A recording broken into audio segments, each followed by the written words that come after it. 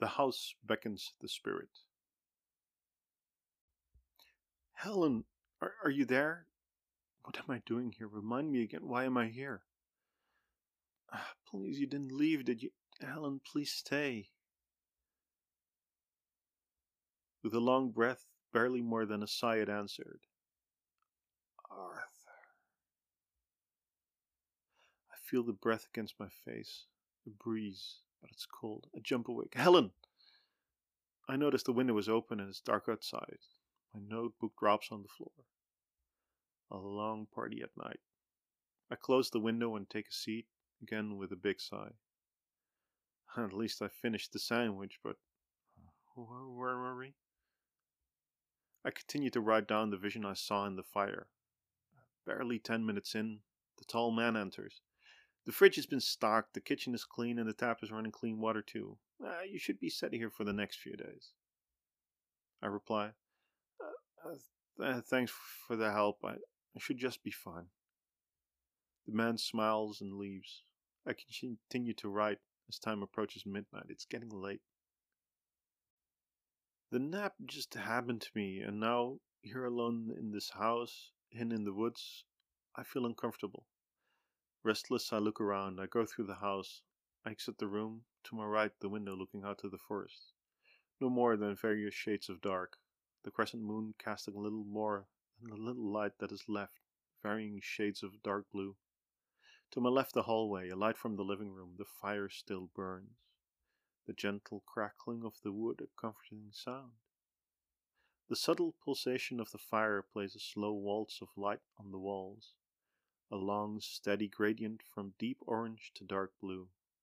And as I get closer to the living room, the light grows brighter and the sounds louder. I sit on the couch. I become restless, my breathing heavy and fast. I lean over forward and try to capture myself. Barely a sound, as though it's carried through the fire.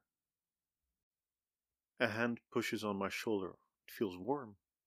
It feels like Helen, as though it could be her. Arthur, relax.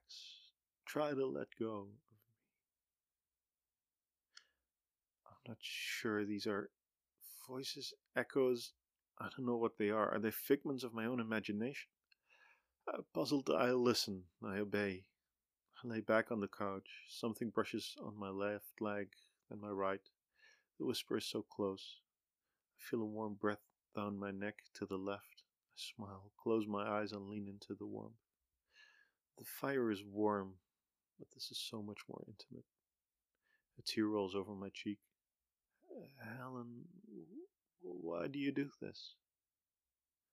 I barely move my lips. I don't think I even actually made a sound. Arthur, you're so tense. You're so tired. Just let go. I nod off and fall asleep again. I dream of when Helen and I were at home a year ago. We two had a fireplace. We'd sit there and watch it. We'd whisper our days and our wishes into the fire. We'd lie there, together, cuddled against each other. We'd start laughing for no reason, then go back to cuddling and just watch the fire for hours. At other times, we would talk and live our lives like any other people, but something always felt different when we sat there to enjoy the fire. It provided a comfort beyond its heat. It provided sounds and smells to keep us mesmerized. It was where we felt safe and at ease, gazing into the endless play of flames. That day, Helen told me, Arthur, I can see the future in the fire the same way you see the past. These memories you think they have, they are visions of the past. You'll know what I mean soon enough. She continued, There's a house in a town nearby, a house hidden in the forests. I'll, I'll die there. It will be a death nobody can understand, and one I don't really understand either.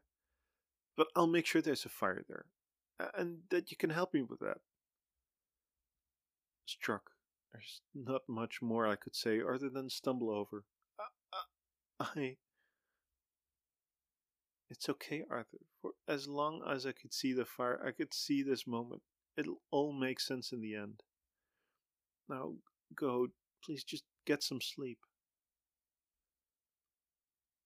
I fell asleep, sobbing, missing her already. And as I fell asleep in the dream, a sudden cold came over me. The fire had gone out during the night, and the sun had announced the start of the day. The trees outside were covered in a light fog. Everything looks moist and cold.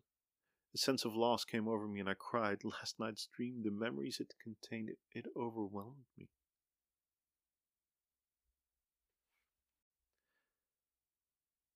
Then there was time for breakfast, warm coffee, and as I collected myself, I was reminded by what Helen said. Let go of me. Was never her in the visions I had before. They were vague shapes, perhaps something I didn't want to see. Helen came here of her own accord. Not that she willed it to be this way, she simply followed her fate. The fire was lit again. I sat on the couch, sternly watching the fire. The same evening came back, the laughing, the dancing. Young people in elegant dresses, masked, laughing, dancing. The vague moments now manifest, the smell of weed in the air, a table with a bowl filled with white powder, another filled with colorful pills. The conversation itself became more tangible too. Stories of drugs and promiscuity. Then I saw Helen, masked as she was. I could still recognize her. Her laugh, I could pick it out 1 in 1,000,000. A confirmation of what she said a year ago. The vision shifted, the morning followed.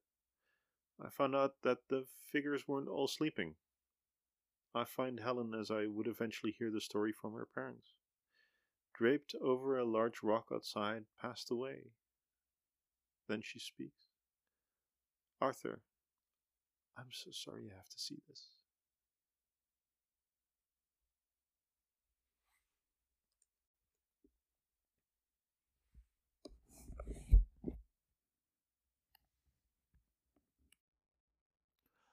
I hope you enjoyed this narration.